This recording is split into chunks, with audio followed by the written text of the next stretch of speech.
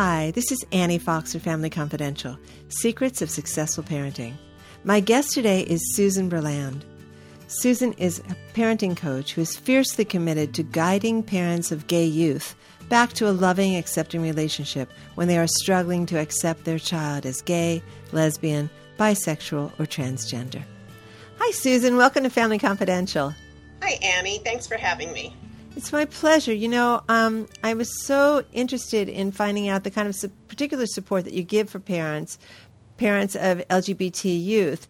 And I thought to myself, this would be a great segment because I so often get emails from young people who are struggling with that. How do I come out to my parents? And many of them are very, very fearful of the kind of reaction that they get. And so I was delighted to find out that this is the work that you do. And I want to ask you first off, what is a typical, I always say a typical reaction because it probably doesn't exist as one, but I know you and I live in the San Francisco Bay Area, and the idea of, being gay is certainly maybe more acceptable than it might be in some other parts of the country, and yet this is what your practice is, and people are reaching out to you. So what kind of typical responses do parents have when a son or daughter comes out to them?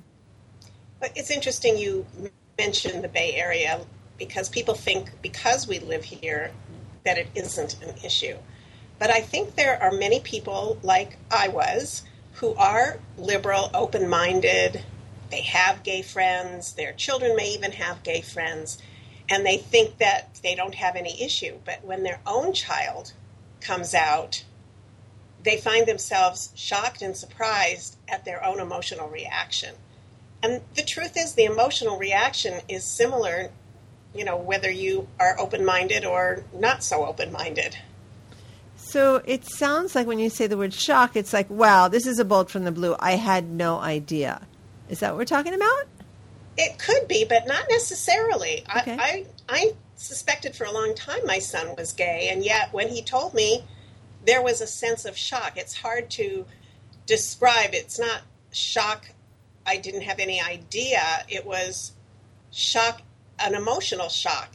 It's hard to really describe it, but I think it's pretty common. And then on top of that was the shock I had at my own reaction, because I thought, well, why would I have a problem with this? And yet I did. Mm-hmm.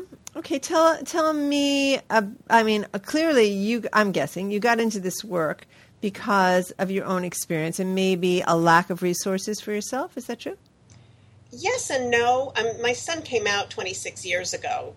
There certainly were not the resources there are today. Right. That's for sure. And I really didn't know where to turn. So that's part of it.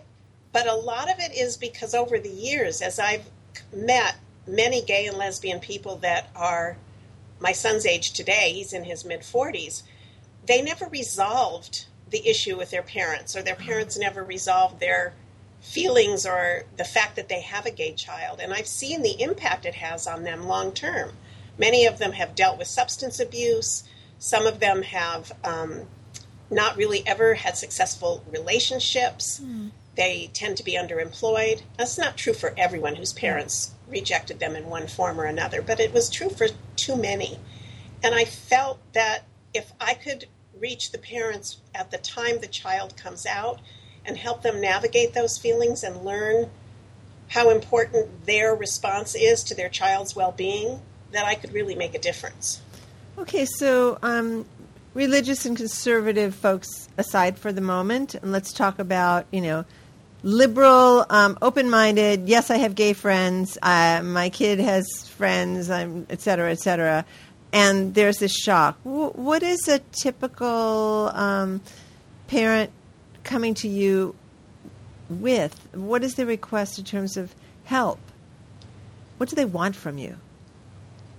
I think a lot of what they want is to know that however they're feeling is really okay. Mm-hmm.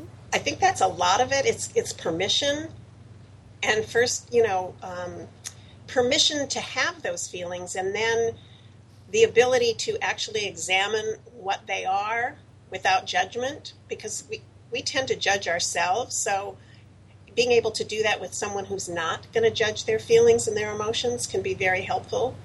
So they come with that, and they come with that shock of, how come I'm feeling this way? Mm-hmm. I love my kid. I have lots of gay friends. Why is this bothering me so much? Interesting. And so you work with them and help them maybe uncover some residual attitudes they may have, or what? Fill in the blank. For these parents, I don't think it's residual attitudes. It's for many of us, as our children grow up, we have a vision of what their life's going to be like. Mine was, he would grow up, he would get married, he'd have a professional career, and he'd have children, and I'd be a grandmother. That was a part of my vision, was included me. Mm-hmm. So when he told me he was gay in 1989, I was like, well, now what? How do I envision his life? And then there were concerns about gay bashing. There were concerns about his life being more difficult because he's gay. Would he find love? Would he, be able to find someone and settle down? What would happen with jobs if he was out? All kinds of those kinds of worries are pretty common. Mm-hmm.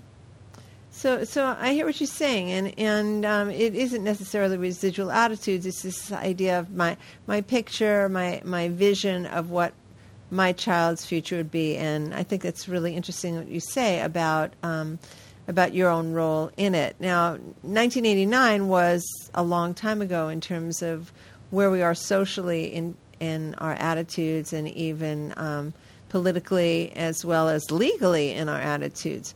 And so I'm wondering, that being the framework of, say, here in California, where marriage equality is the law, and there are plenty of parents, gay parents, who have children, and those children have grandparents. So does it make your job, do you think, easier now if we're just taking a look at a more complete vision of possibilities for a child, rather than, oh my goodness, you won't find love, you won't, all that stuff? Yeah, that certainly things are a lot different today. Mm-hmm. And it's easier to resolve those issues for that parent who's the ones we're talking about in California.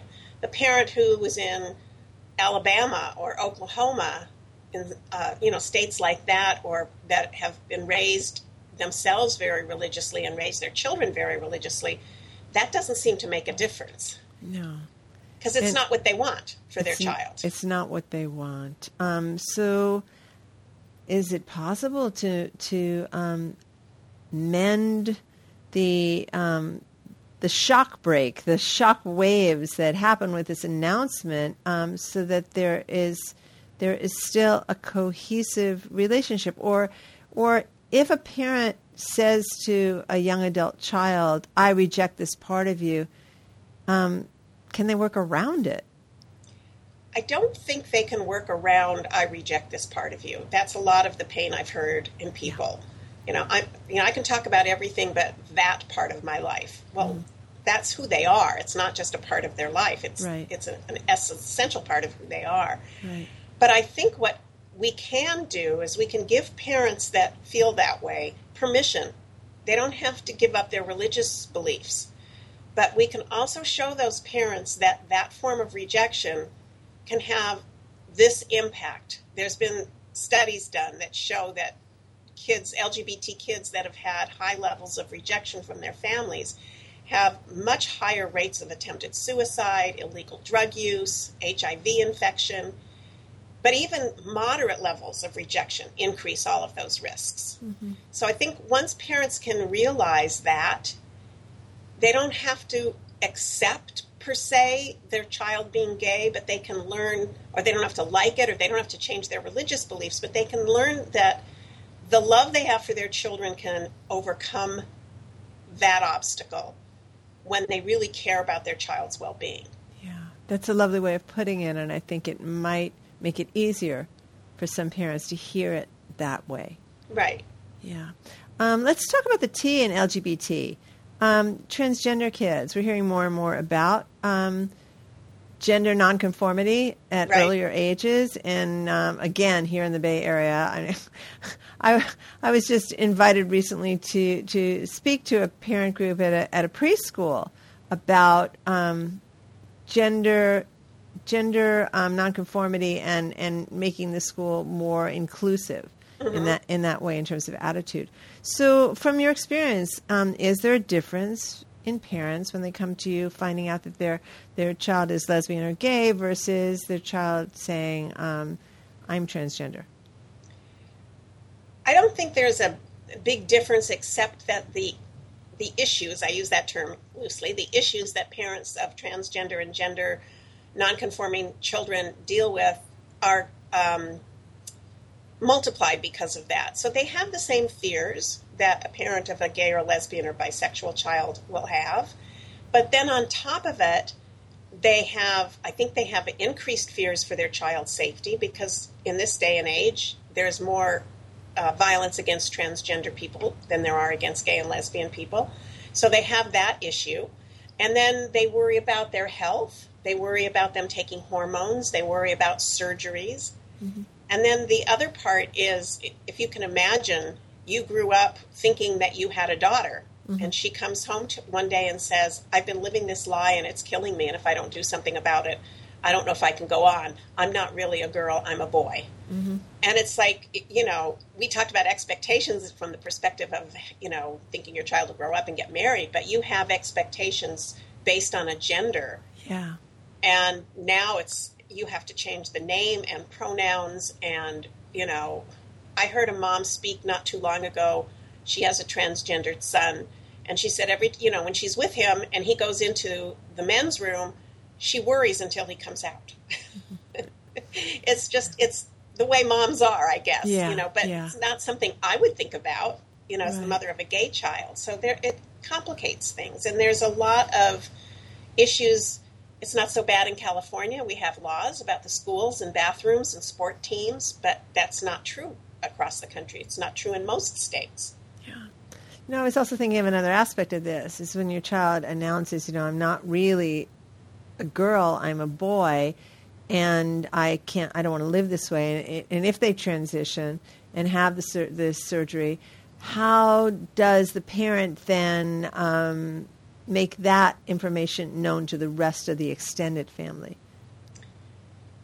Some parents don't want to, but I think we're coming up on somebody's, 50th anniversary, grandma's 50th anniversary party, and our daughter's not here, but our son is. Oh, it's the same person, It's like probably some explaining needs to be done in some families, and I think what a lot of parents do is they write a letter, and first, of course, they have to deal with their own stuff first and really become, really supportive of their child. Right. And then they write a letter and they let them know, Mary is no longer Mary. She's now Mark. And Mark is our son and we love him. And this is what it means. And this is what we expect from you. And if you can't, if this is not behavior that you can support, I don't mean the child's behavior, I mean their own behavior. If you can't give what we expect, then we won't be seeing you. Wow, and I think a lot of parents have done that. And sometimes they're really surprised, positively surprised at the response they get.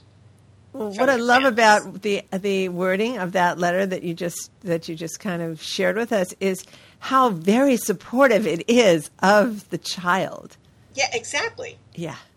Exactly. And parents will write that letter to their pastor at their church.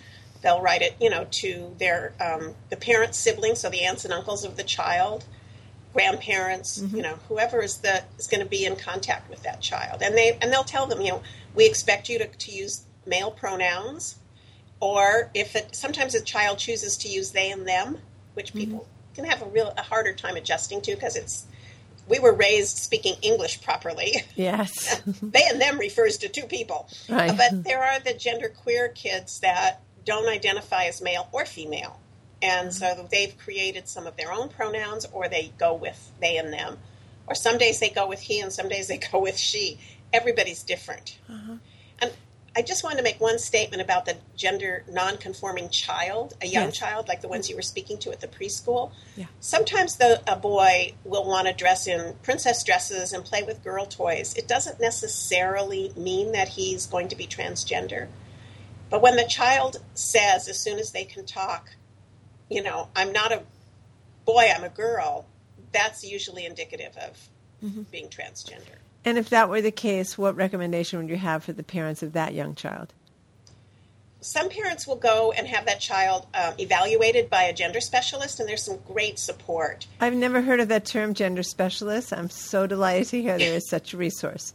Oh, there's some great, and especially here in the Bay Area, and I know down in Los Angeles, the UCLA has an entire gender clinic for these kids. There's endocrinologists who specialize in this, so they're the ones that will be prescribing hormone blockers, so the child doesn't have to go through puberty of the wrong gender. Mm-hmm. But so the other thing that the parents want to do is make sure they have the support of their at school and camp and wherever else the child may be, sports teams, soccer, t-ball, whatever. Mm-hmm. So this kind of easily slips into my usual realm of discussion and work, which has to do with socially aggressive kids, targeted kids, and how do we make schools more accepting and inclusive places for all students all the time. And, we start off in the home and helping parents who need that kind of support build that oasis of support within the family. Right. And then it's an education process, isn't it, for the people outside of the family, including the school, classmates, and friends. Right. And there are organizations that do trainings in the schools for that specific reason, for that tell issue. Us, do you know some? Well, there's a great organization in the East Bay called Gender Spectrum, and I'm pretty sure they work countrywide, but they do a lot of work in the schools here in the Bay Area. They have a conference every year that's a conference for parents and for professionals. So they have a professional symposium day, and then they have 2 days of workshops for parents. They have a teen camp. They have a youth camp. Wonderful. They all stay overnight at St. Mary's College, and it's a great event. And parents come, and there's a place for them to talk and learn. There's a place for them to get support and find out they're not alone. So it's just one organization that I can highly recommend. It's great. Here it is, 2015, and we started off saying, yes, things are a lot better than they were. For example, in 1989, when your son came out to you. I'm hoping in the not-too-distant future, this will be like, ho-hum, yes, of course, and that we're all so much more accepting than we are right now. We could all wish that. And Susan, yes. you are doing such wonderful work. I'm really proud to know you. Thank you. So we only have a couple of minutes left, and I'd love for you to give our listeners and viewers an opportunity to learn more about the work you do and where they can find you. Well, my website is Susan Hope Berland. So my name with my full name, Hope, is actually my middle name. So SusanHopeBerland.com. Great. And there they can find all the information about the kind of services that you offer. Right. Wonderful. They can schedule a complimentary appointment to talk about what's going on with them right there at that website.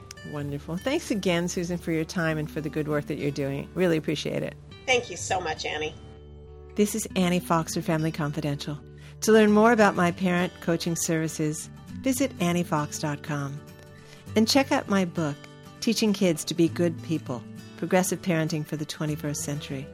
And my latest book for 8 to 12-year-old girls, the Girls Q&A book on friendship, 50 Ways to Fix a Friendship Without the Drama. And if you like this podcast, we ask that you review it on iTunes. It may be a little thing to you, but it means an awful lot to us.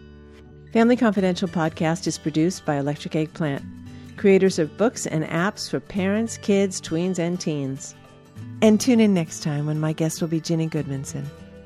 Ginny is the editor and founder of TechWithKids.com. She's also the Kid Tech columnist for USA Today. Ginny and I will be talking about apps for kids. Until next time, happy parenting.